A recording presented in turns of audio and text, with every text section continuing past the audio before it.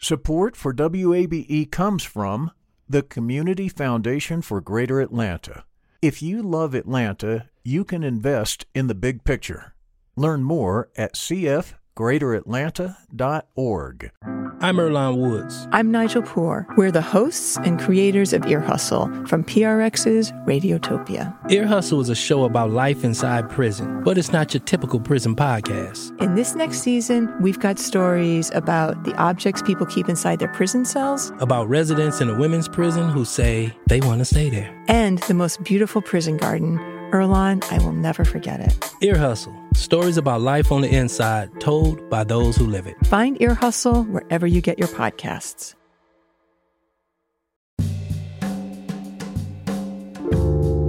Clouds and rain in most of the Atlanta region. Welcome to this Thursday edition of Closer Look. I'm Rose Scott. Coming up in just a moment, outgoing Fulton County District Attorney Paul Howard is reportedly under investigation by the Department of Justice. WAB legal analyst Paige Pate joins me. They're not trying to understand what happened. They are asking for specific documents to basically prove the case. So to me, this is not the beginning of the investigation. This is getting close to the end of the investigation. And yes, if he's charged and convicted of a felony, he can forget about practicing law. That conversation and more, including an update in the Ahmaud Arbery shooting death, is just moments away.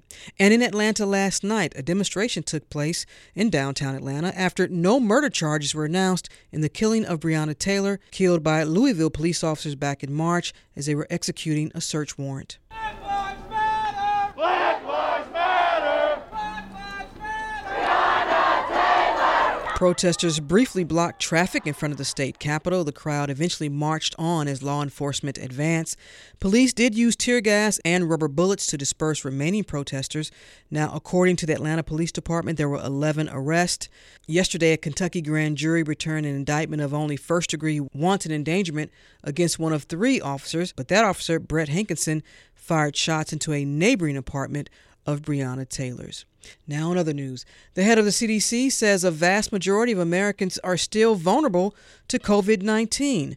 Dr. Robert Redfield told Congress yesterday more than 90% of people in the U.S. have not been infected by the coronavirus. It varies in different geographic parts, from states that have less than 1% with evidence of previous infection to some that have more than 15, 20, and one as high as 24%.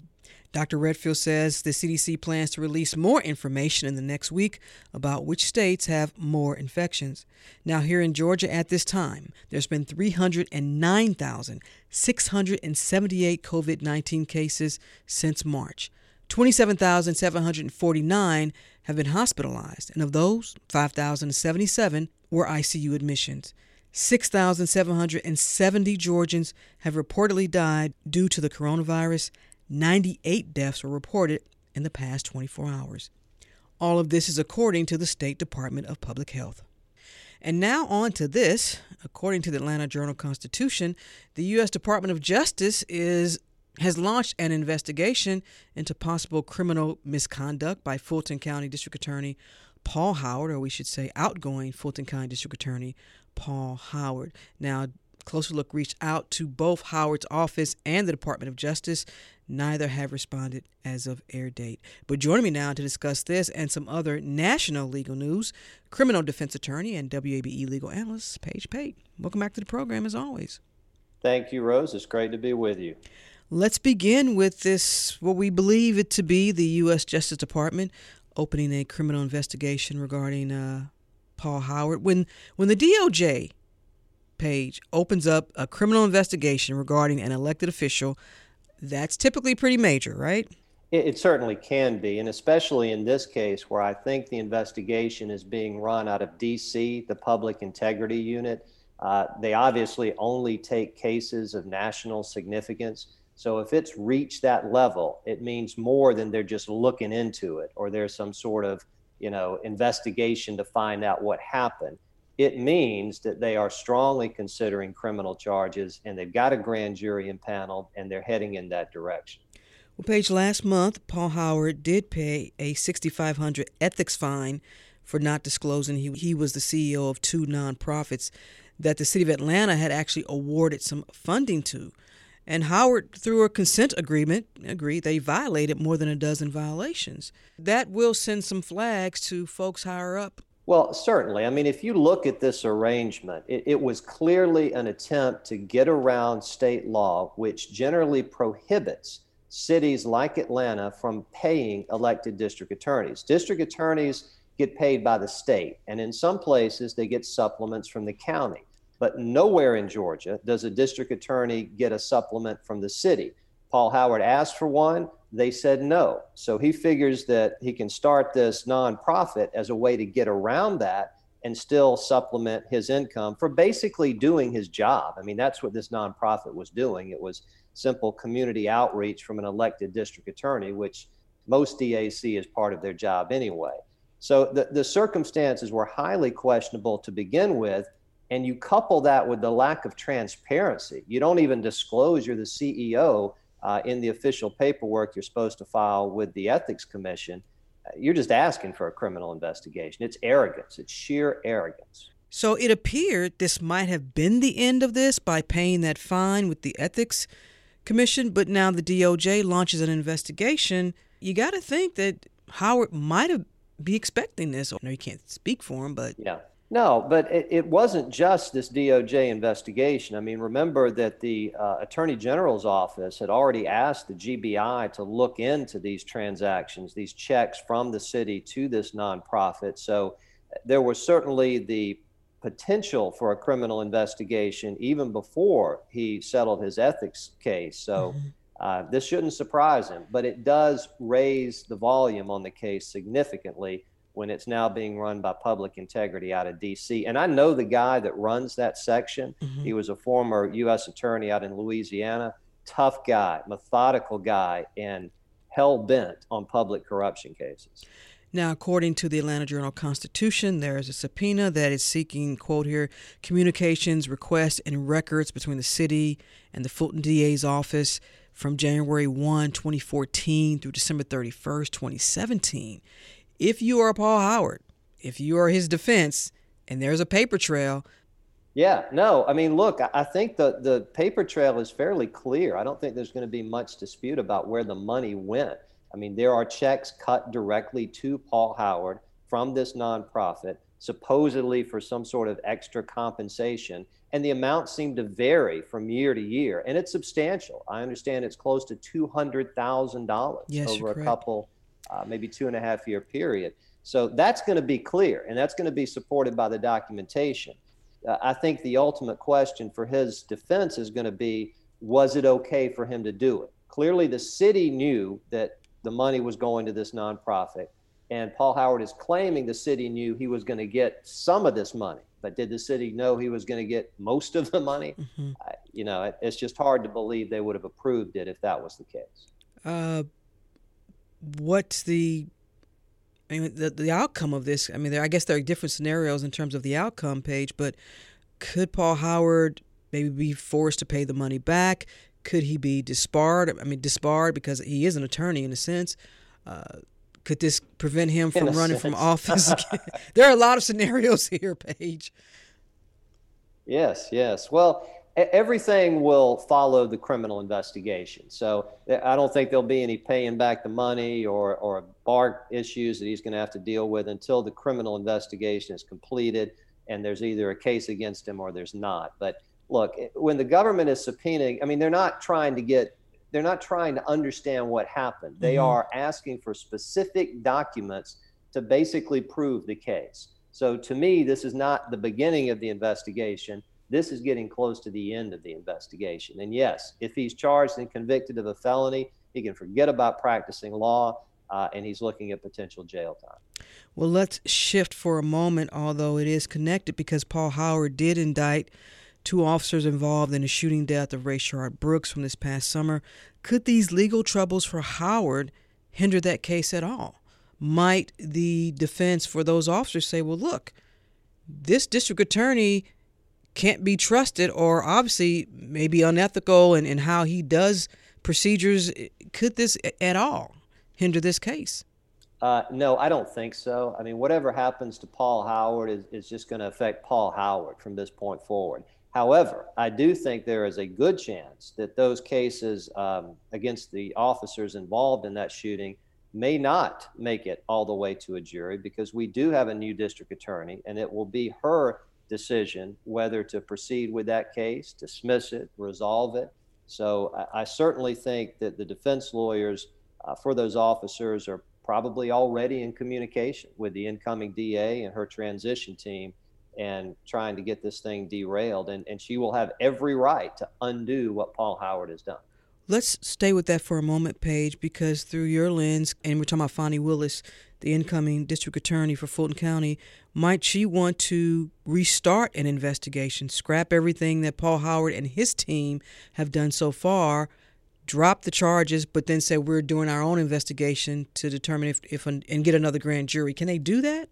Yes, they absolutely can do that. And again, I have not spoken to Ms. Willis about it or really anything since the election. But, I think there was a rush to judgment in that case for political reasons. Now, this doesn't mean the officers should not be charged. I think based on the evidence, and we've talked about this before, some of those officers should be charged. Now, what they're charged with is up for debate. But the way that it was handled by Paul Howard, I think certainly calls into question whether the investigation was truly fair and objective, because the GBI was basically cut out of it. And Paul Howard decided, hey, I'm going to set up a press conference. This could help my political situation with this upcoming election. So I would not at all be surprised if Ms. Willis, once she takes office, wants a fresh look at the case. And let's shift to another case here in Georgia, and that is the shooting death of Ahmaud Arbery. Paige, what's the latest on that? What are you hearing? You spend a lot of time down in the Brunswick area. What are you hearing? Well, right now, there's a pending bond motion for the two McMichaels, and so there's probably going to be a bond hearing at some point to determine if they can be released from custody. I think the chance of that is remote, just given the nature of the offense. Murder cases, usually the person who's charged does not get bond. The case just proceeds to trial. But the people charged in this case with murder, the McMichaels specifically, have no criminal history whatsoever. There's no trial date on the horizon because of the COVID-19 pandemic and other reasons. So it's not unthinkable that they may be granted a bond and released. Other than that, the case is just waiting on a court date. Motions will be filed, they'll be heard, and eventually there'll be a trial. But the next big event will be a consideration of bond for the McMichaels. And it's a judge, obviously, that would approve that. What are they looking at? I mean, are they just looking at whether or not the individual has any prior criminal records? Or are they looking at, could they be a flight risk? What's the criteria involved in that? That is such a great question, and it's something I just dealt with very recently in court in Glenn County.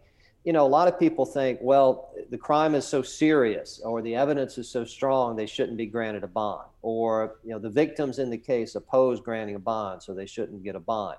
No, the factors under Georgia law are basically, will this person show up to court if we give them a bond? And will this person be a danger to the community or any potential witnesses if we let them out of jail? So things like criminal history, ties to the community, responding to court process before. Flight risk is the number one issue under Georgia law for consideration of bond. So if you look at a case like this with the McMichaels, I don't think they're a flight risk. Perhaps they are a danger to the community, but their history doesn't show it. They don't have a prior criminal history. So that's why I think they have a shot at bond, even though this case is extremely serious and obviously very high profile. There's another gentleman, too, Mr. Bryant. He's still incarcerated.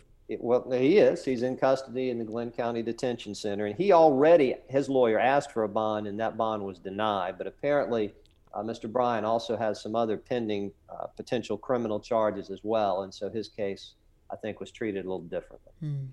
Meanwhile, Paige, let's get your thoughts regarding another shooting death. This one obviously making international headlines involving law enforcement, and that is no murder charges for any of the officers involved in the Breonna Taylor killing, which took place in March early this year in Kentucky. Your reaction? Well, not only was no one charged with murder, but the officers that actually shot Breonna Taylor were not charged at all.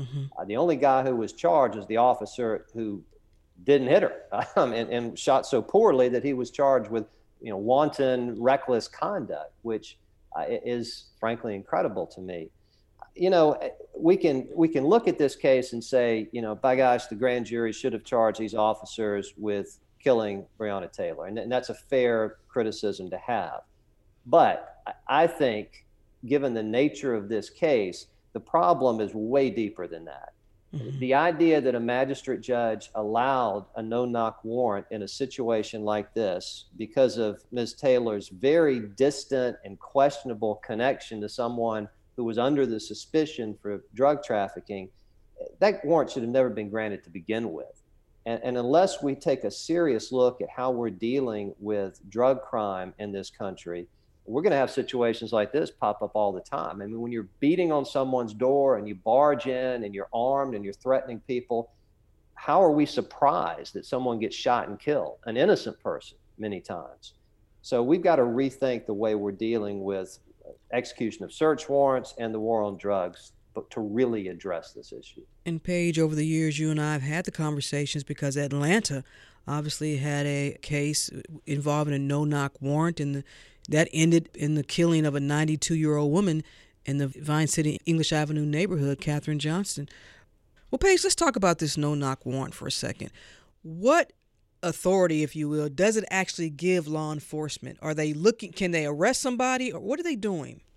No, a search warrant is very different from an arrest warrant. If the law enforcement officers had probable cause that someone was inside that apartment and they had arrest authority for that person, a judge had said, you go get this person, you're going to execute that warrant very differently than a search warrant, which is only permission to look around inside. It is not a direction to go and arrest anyone, certainly not a direction to go and assault anyone. So the way a search warrant is executed should be very differently than how an arrest warrant is executed.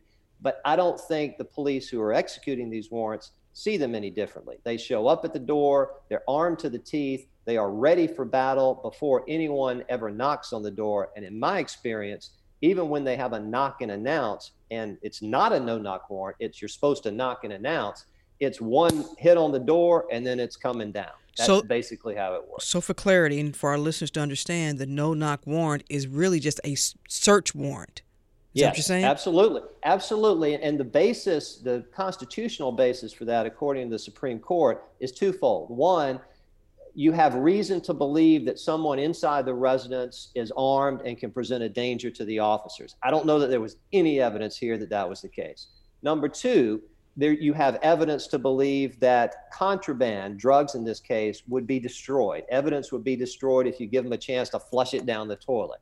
Again, I don't know what evidence there was here that was special, because in any drug case, if you're looking for drugs inside, there's obviously a chance those drugs could be destroyed if you knock on the door and patiently wait at the front, which goes back to our earlier point about we got to change the way we're handling drug investigations in this country, because it is not that important to keep those drugs from not being flushed down the toilet that somebody dies.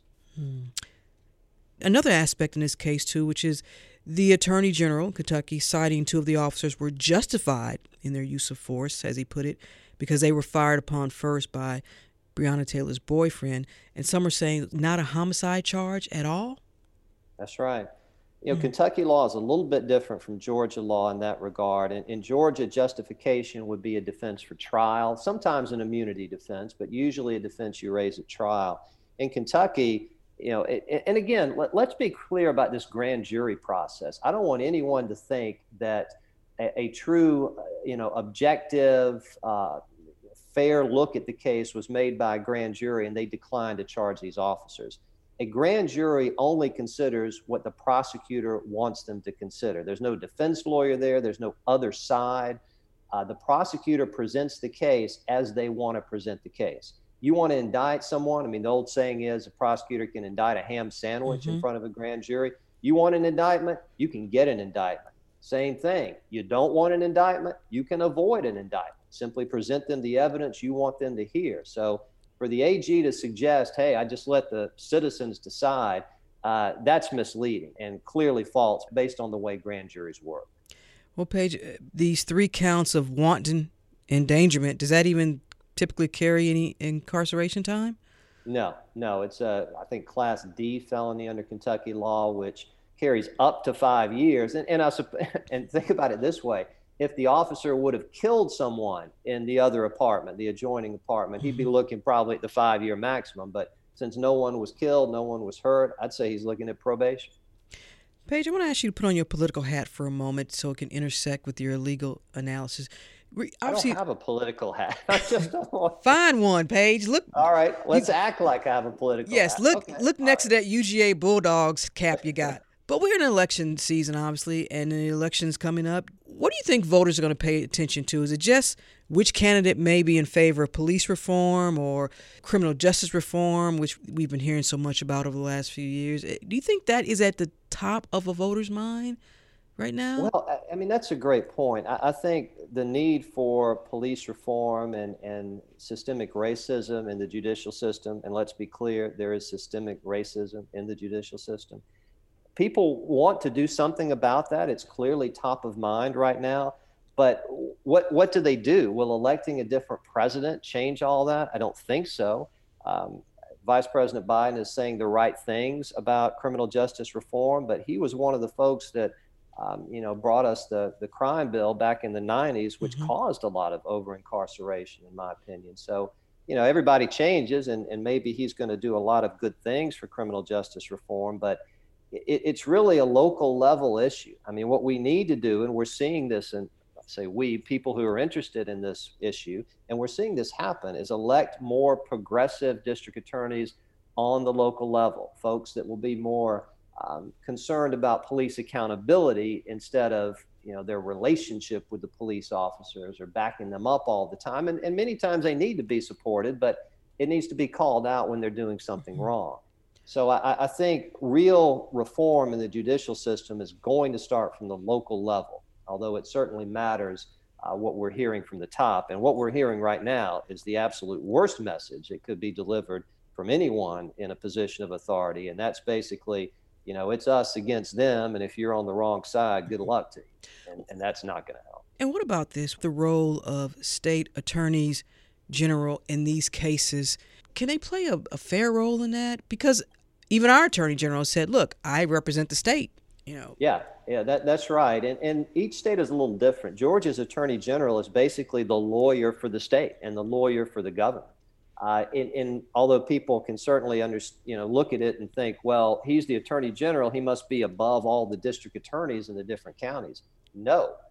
Those district attorneys are absolutely the final word for prosecutions in their particular judicial district. The AG is not their boss, not in any way. And the attorney general is a political figure. I mean, they're partisan, especially our attorney general, who seems to be excessively partisan. So I think to expect anything from them as far as objectivity and fairness in a criminal investigation or prosecution, although it sometimes happens. I mean, Chris Carr has good people in his office, but I don't think we should put that burden on them or have that expectation of them. WABE legal analyst and criminal defense attorney. And Paige, as always, thanks for taking the time. I really appreciate it. Thank you, Rose.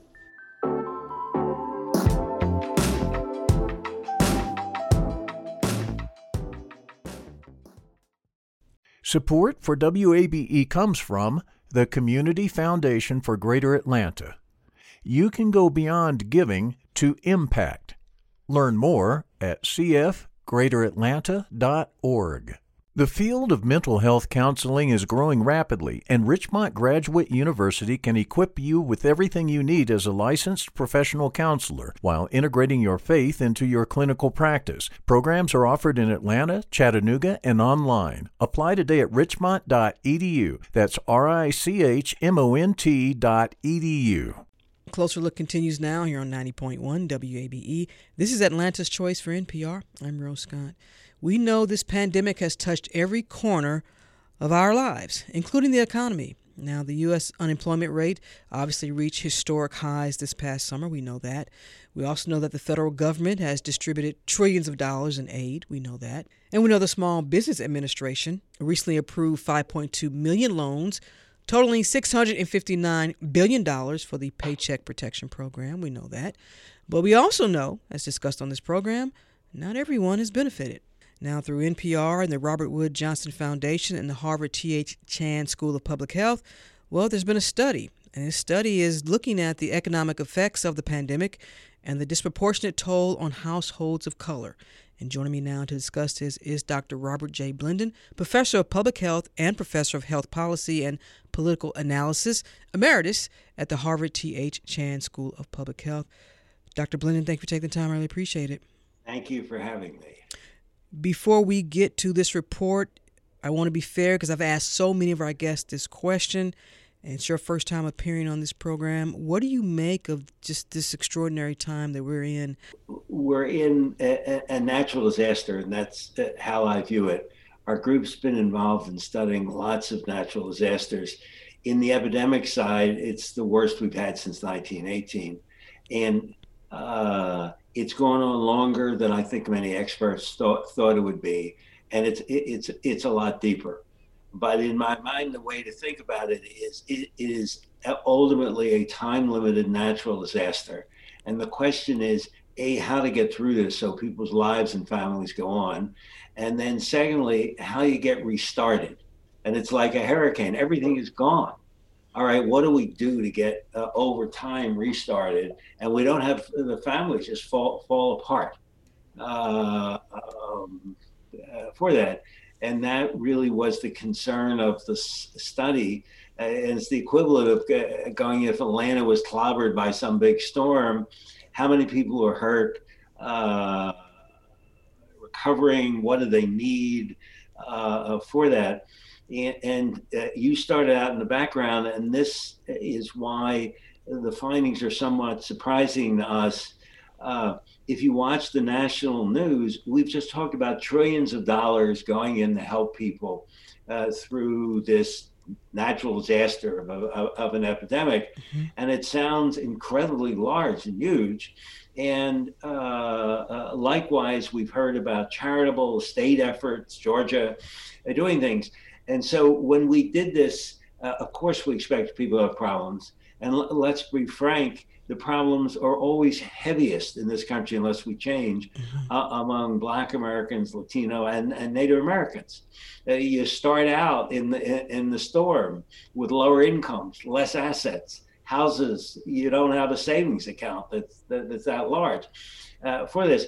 At the same time, we expected with all the money that was being spent nationally, you would put some sort of a life raft, life preserver under people. Yes, the minority community is going to be worse off, but it wasn't going to be as giant as our findings are.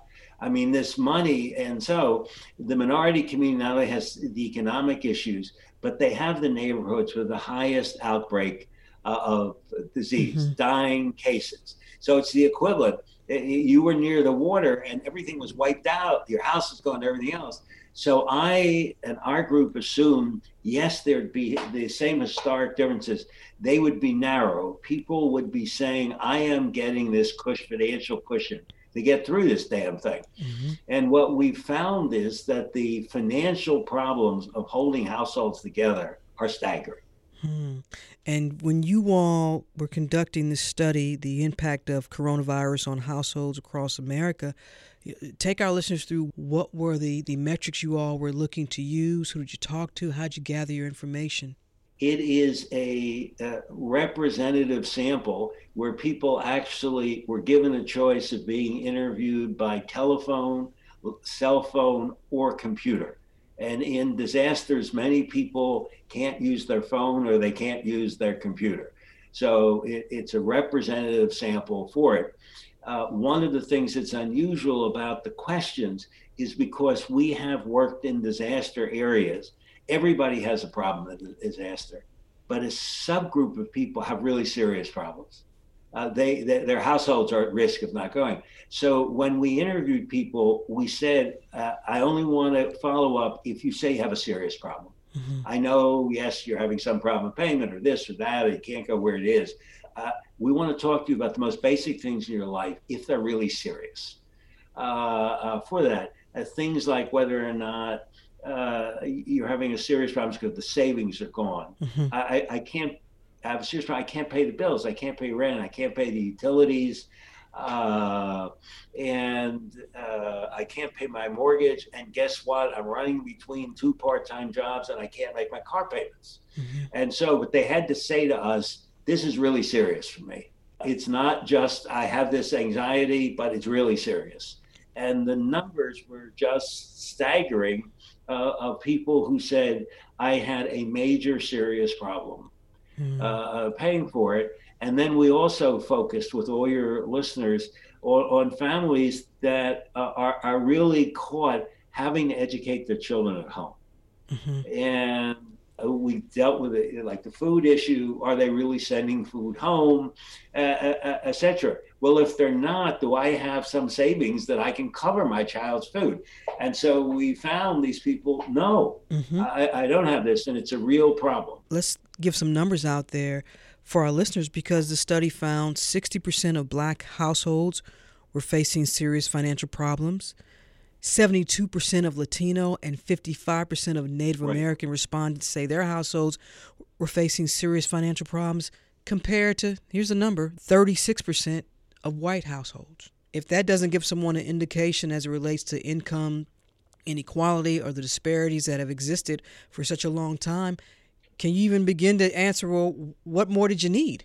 What gets to us double that is the historic things, but you're listening to $1 trillion, which you think goes to neighborhoods that have the highest number of cases. Mm-hmm. So it's a little bit, yes, you know, we have all these problems that have to be dealt with. Okay, my house is ruined. We're putting money where people lost their houses.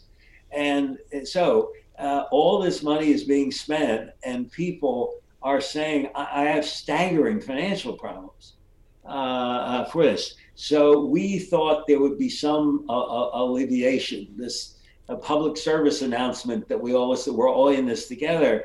When you look at the results, no, we're not all in this together. And the financial problems are so severe, households are at risk of just not being able to hold the household together. Mm-hmm. And that's what it is. You can only not pay for a certain number of things, and you have relatives moving in with you and things like that because they can't do it. You need some undergirding here. So when you think about that $1,200 that was granted to folks, a lot of folks said this is nice, but this may only help me for a month. Through your lens, if we're going to talk about how do we change this, how do we begin to, these folks that are in this demographic that we're talking about, it's going to be much more than just another stimulus check that comes out. I mean, that won't fix the problem, obviously. Well, and Congress can't even agree on it. So right now, I guess it's something not even really to talk about. I still think, we have to talk about because people's lives at risk. And they're double with kids, because kids who fall behind in school, kids who fall behind in food, it's hard in life catching up. So that's a big price to pay for not being able to deal with this. What should happen from the federal, the state, and local level? And on the local level, folks will say, we're doing all that we can. You know, and the state will say we're doing all that we can, and also at the same time we're trying to battle this pandemic and keep new confirmed cases from increasing. And the federal government saying, well, we're trying. What more can all of us do? I guess in a sense. The issue is our group was focused on talking to people about their lives. Mm-hmm. We didn't think the problems would be as big or serious, and so there are two things going on here. I think there needs to be a quick bipartisan look why something that sounds like $1 trillion have left so many families vulnerable. And I think people have to really go look at that. They have to interview people. They have to look at how many people couldn't get the checks, how many small businesses discovered they weren't there. There's a federal requirement that you can't be evicted. A number of NPR reporters have tracked down and interviewed people who were just evicted with this. For this, there's a need to really figure out why we can't do this. And also, you want programs in a flood or an epidemic that target on neighborhoods that have the highest problems. So the programs are not targeted. If you have the most cases in one part of Atlanta, there should be special programs that instantly are easy for you to use, because in public health, they're all excited. They quarantine you. Quarantine you means I can't work. It's hard to go out and get things. So you would have specially designed programs that focused on neighborhoods where people had high incidence of cases. So the programs weren't aimed that way, but I'm really bothered when the number is that large that's spent, and so many people are telling us in the highest risk groups. So not only long-term races and everything else, they are the most at risk of getting the disease. This disease has an unfairness about it in that the number of deaths and cases are aimed right at people who are vulnerable financially. Well, Dr. Blendon, someone listening says, if none of this can happen between now and the election, and there could be a new administration, based on what you're saying, the outlook looks bleak for these communities. So let's deal with the basics, and every community group knows this. When you're in a community group where there's a lot of financial hardship, it's very hard for you to have the resources to help people. Mm-hmm. You need it from outside. At the moment, Washington is able to run deficits that local communities can't run. And so the real answer in the short term is that Congress has to focus on trying to find emergency aid. When you have the wildfires in California, you don't say to people, look, you've lost miles of houses, your hospitals are burned, or this, or clinics. I'll come back after the election.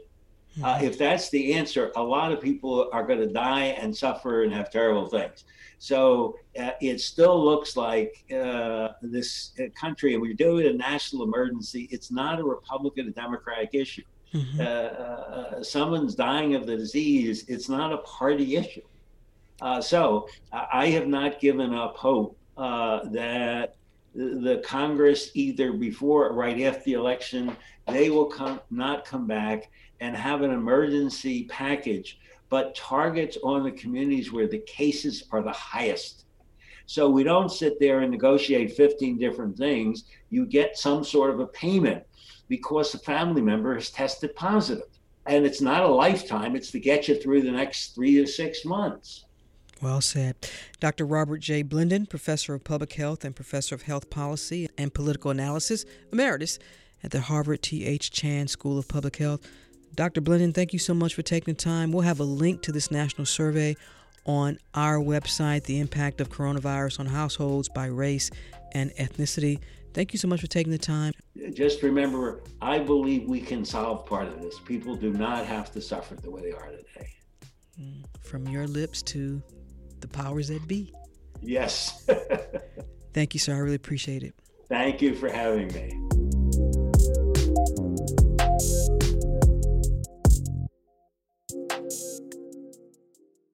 Closer Look continues now here on 90.1 WABE, Atlanta's choice for NPR. As always, I'm Rose Scott. You know, even prior to this pandemic, there was an estimated 10.5% of U.S. households experience what they call food insecurity. That's according to 2019 data from the USDA.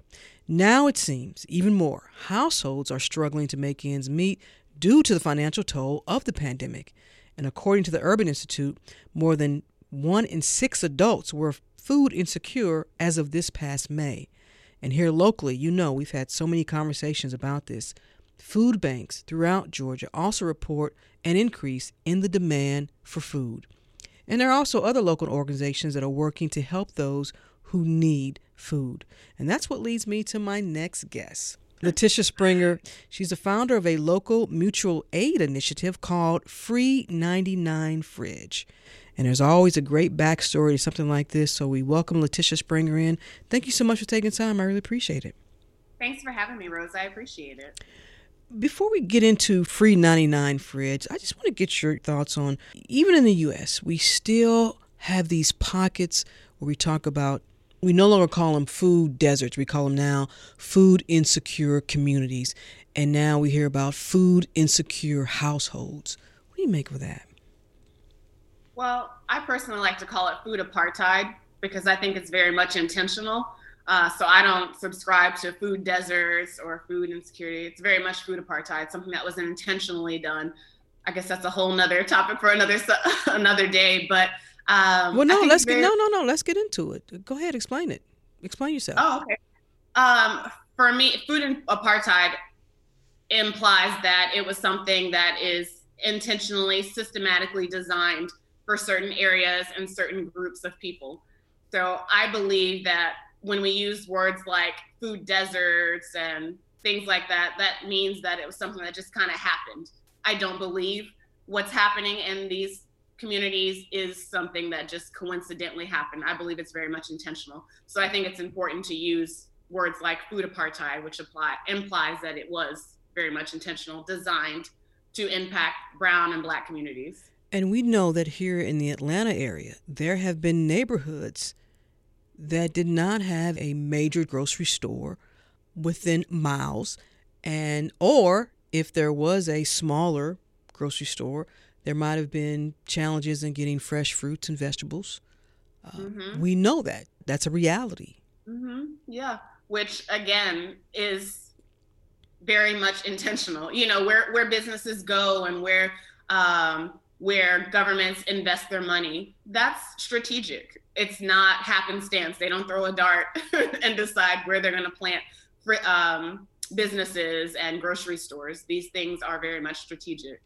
Now, would you agree that the movement of urban farms or community gardens, that there has been a little bit of a movement to help combat those communities that are without a major grocery store? Absolutely. Yes. I think there are a lot of initiatives that are taking place in our communities right now that are helping to kind of end this food insecurity and abolish the food apartheid that's happening in our city. And urban gardens or community gardens is one of those things. And make no mistake, I think it's going to take multiple efforts and initiatives to make this happen. Like, this runs really deep and is interconnected to a lot of other things, not just food.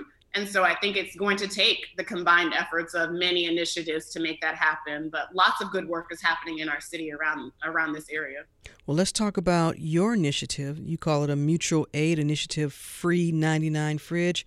Before we get to the backstory, what's the mission of this organization? Mission, trying to bring in community, one fridge at a time, and also to eliminate or at least reduce the food insecurity that's happening around Atlanta. Maybe difficult to say that we would get rid of food insecurity, but I can at least try. So we're going to try to alleviate some of that pressure for a lot of communities that's around getting fresh food and having access to good quality food. Well, everything begins with a try, doesn't it? It does. Let's talk about the backstory of Free 99 Fridge. Well, I had seen pictures on Instagram of a community fridge, and I was like, oh, that's a cool idea.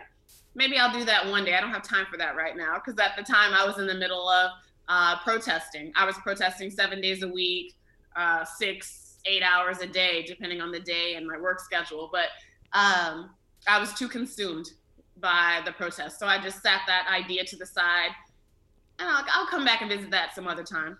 Once I decided that I was no longer going to continue to protest, I had some time on my hands, but I felt compelled to do something for the community, because I thought, like, well, now I'm not protesting. How can I help people? How can I make an impact on my community and really do something to eliminate all of this hurt that's happening right now? Like, what can I do? And I was scrolling through Instagram and I saw another picture of a community fridge. I was like, oh yeah, I did say I wanted to do that. I think I'm going to do that. And I just decided that was something I wanted to do, because I believe that, like I said, the food is interconnected with a lot of different issues. But if I can help to improve someone's food needs, I can somehow make an impact. Well, let's back up a little bit. Someone listening says, what's a community fridge? A community fridge. It is a fridge that's placed in a public space that allows 24/7 free access to fresh food. That people just... It's very simple. I'm noticing that people are trying to overcomplicate this, but it's just a regular fridge that you put outside and tell people they can come and get it when they want. Free food. So it's a refrigerator that folks can come, and it's a running refrigerator, right? It's not just a... It is. It's a working refrigerator, so it's just a regular household refrigerator. I have received all of my refrigerators through donations, so they're secondhand refrigerators, because part of this mission is also to eliminate waste, food waste, material waste, as much as possible, to also reduce our impact on the environment. So all of my fridges have been secondhand donated. They're working refrigerators. They are plugged into local businesses that commit to providing electricity to run our refrigerator and allow us the space to place our community fridge. And then the fridge is stocked with food from the community. So this is food from us, for us, right? So regular people donate, businesses donate food, and it keeps the fridges stocked for people who might need it. And who is in charge of making sure the food is fresh, that none of it's expired, keeping the refrigerator clean? That responsibility falls on whom? That responsibility falls on the community. So the community fridges belong to the community. I am taking the initiative of establishing them and placing them throughout the city, but ultimately they belong to the community. So it's our responsibility to make sure our fridges are maintained for our neighbors and our community family. So it's me kind of heading it up and cracking the whip, but I have a group of almost 400 volunteers from the community who have signed up, who are willing to go by the fridge and make sure it's cleaned, reorganize it, sanitize it. So it's really an army of volunteers.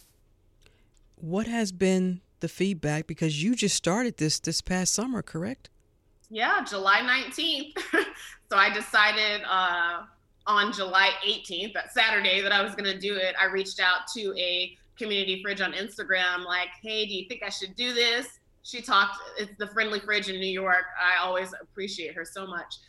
She took like 30 minutes to have a phone conversation with me to basically say, yeah, you should definitely do it. Go for it.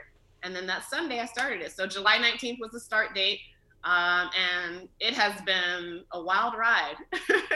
The community very much is excited about this project and behind it and pushing it. And I've gotten so much support. It's been amazing. And are you able to assess how many people y'all are helping? Yeah, it's difficult to quantify the number of people because the fridge is outdoors and it's 24/7 access. So I'd really have to monitor it 24/7. But the biggest thing for me is that I know that I'm helping people. I get DMs from people who are saying like, thank you for feeding me while I've been unemployed. When I'm out at the fridge stocking the refrigerators, I get to meet the residents who tell me, last week a woman told me she has worked 6 weeks since March. And so having the refrigerators out there has really helped her to kind of offset those expenses and her living cost. So just stories like that, going out to the fridges and getting to meet people and talk to them, let me know that I'm helping people. And how many refrigerators do you have out in the area? Currently, I have 3 locations, 4 refrigerators. Mm-hmm. So the West End location has 2 refrigerators. I have one on Moreland Avenue and one on Edgewood Avenue. And I'm rolling out 3 more refrigerators in the next 3 weeks. Is this going to become a full-time job for you, Letitia? It's already a full-time job, girl. I see CEO and executive director of Free Fridge 99. It's definitely a full-time job. It's a lot of work. I'll be honest. Like I make no qualms about it. Like it's a lot of work. So I tell people if they're thinking about doing a community fridge, which I think more people need to be thinking about this because we definitely need more community fridges in our community. There's a lot of need. But it's a lot of work. So a lot of sleepless nights and early mornings. And the food that is donated, it's fresh produce, some perishables, and even some personal hygiene products. Yeah, so we built all of our community refrigerators with a fridge shelter, which provides just a barrier from the elements for the refrigerator. And it also provides a built-in pantry area where we can collect non-perishables. So the fridge I'm always rooting for more fresh food, but we also get prepared meals from restaurants, fresh bread from bakeries. We get a variety of things inside of the refrigerator. And the pantry, people have been putting household goods and canned items and pantry staples. Can other entities sponsor a refrigerator? Yeah, absolutely. We would love that. I'm just kind of getting into the groove of that. and welcoming sponsorships. But yeah, for sure, I would love to have someone to sponsor because, you know, these things do take money. And so a sponsorship would be very much welcomed. Now, now we've been funding everything, kind donations of strangers. What's your vision for this organization then? Yeah. Vision. As far as size, I'm hesitant to speak on that because initially I wanted one refrigerator. Like my plan was to get one refrigerator. But Letitia, it never works out. It never works out the way you plan it. This is huge. This is good for the community. So all those plans you had in the past, throw them out because they ain't going to work. So now it's growing. So you might as well grow with it. Exactly. So that's why I said I'm not even going to speak to size. I'm not throwing a number out because last time I threw a number out, I said 1 and the universe said 10. So I don't know in regards to size how large it will be. But what I hope is that this movement or a free 99 fridge represents just the changes we need to make in our systems and in our community, but also the impact and the change that we can make if we all just do a little bit. So I'm hoping that the fridges represent that for the community. Do you get requests for refrigerators in certain parts of the area that folks are saying, hey, can you come over here? I do, yeah. I've gotten requests in Georgia, outside of Georgia. There's a lot of need all over, but I'm only one person, is what I keep telling people. So what I'm hoping to do is to educate others and support other people in starting their own community fridge so that we can have more fridges.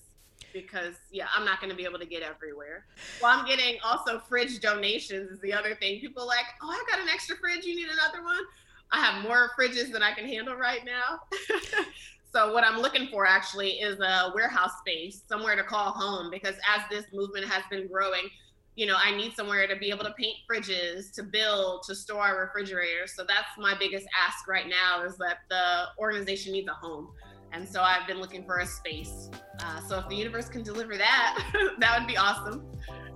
Letitia Springer is the founder of a local mutual aid initiative called Free 99 Fridge. We'll have links to everything on our website. Letitia, thank you so much for what you're doing to help folks in our community. Thank you for taking the time.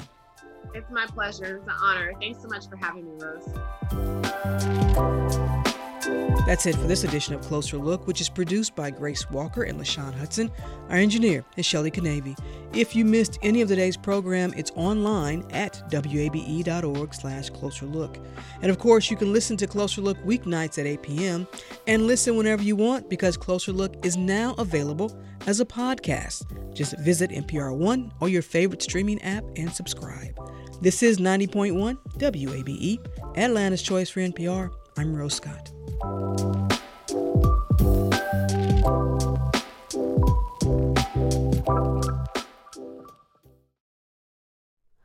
Hi, it's Terry Gross, the host of Fresh Air. We bring you in-depth, long-form interviews with actors, directors, musicians, authors, journalists, and more. Listen to our Peabody Award-winning Fresh Air podcast from WHYY and NPR.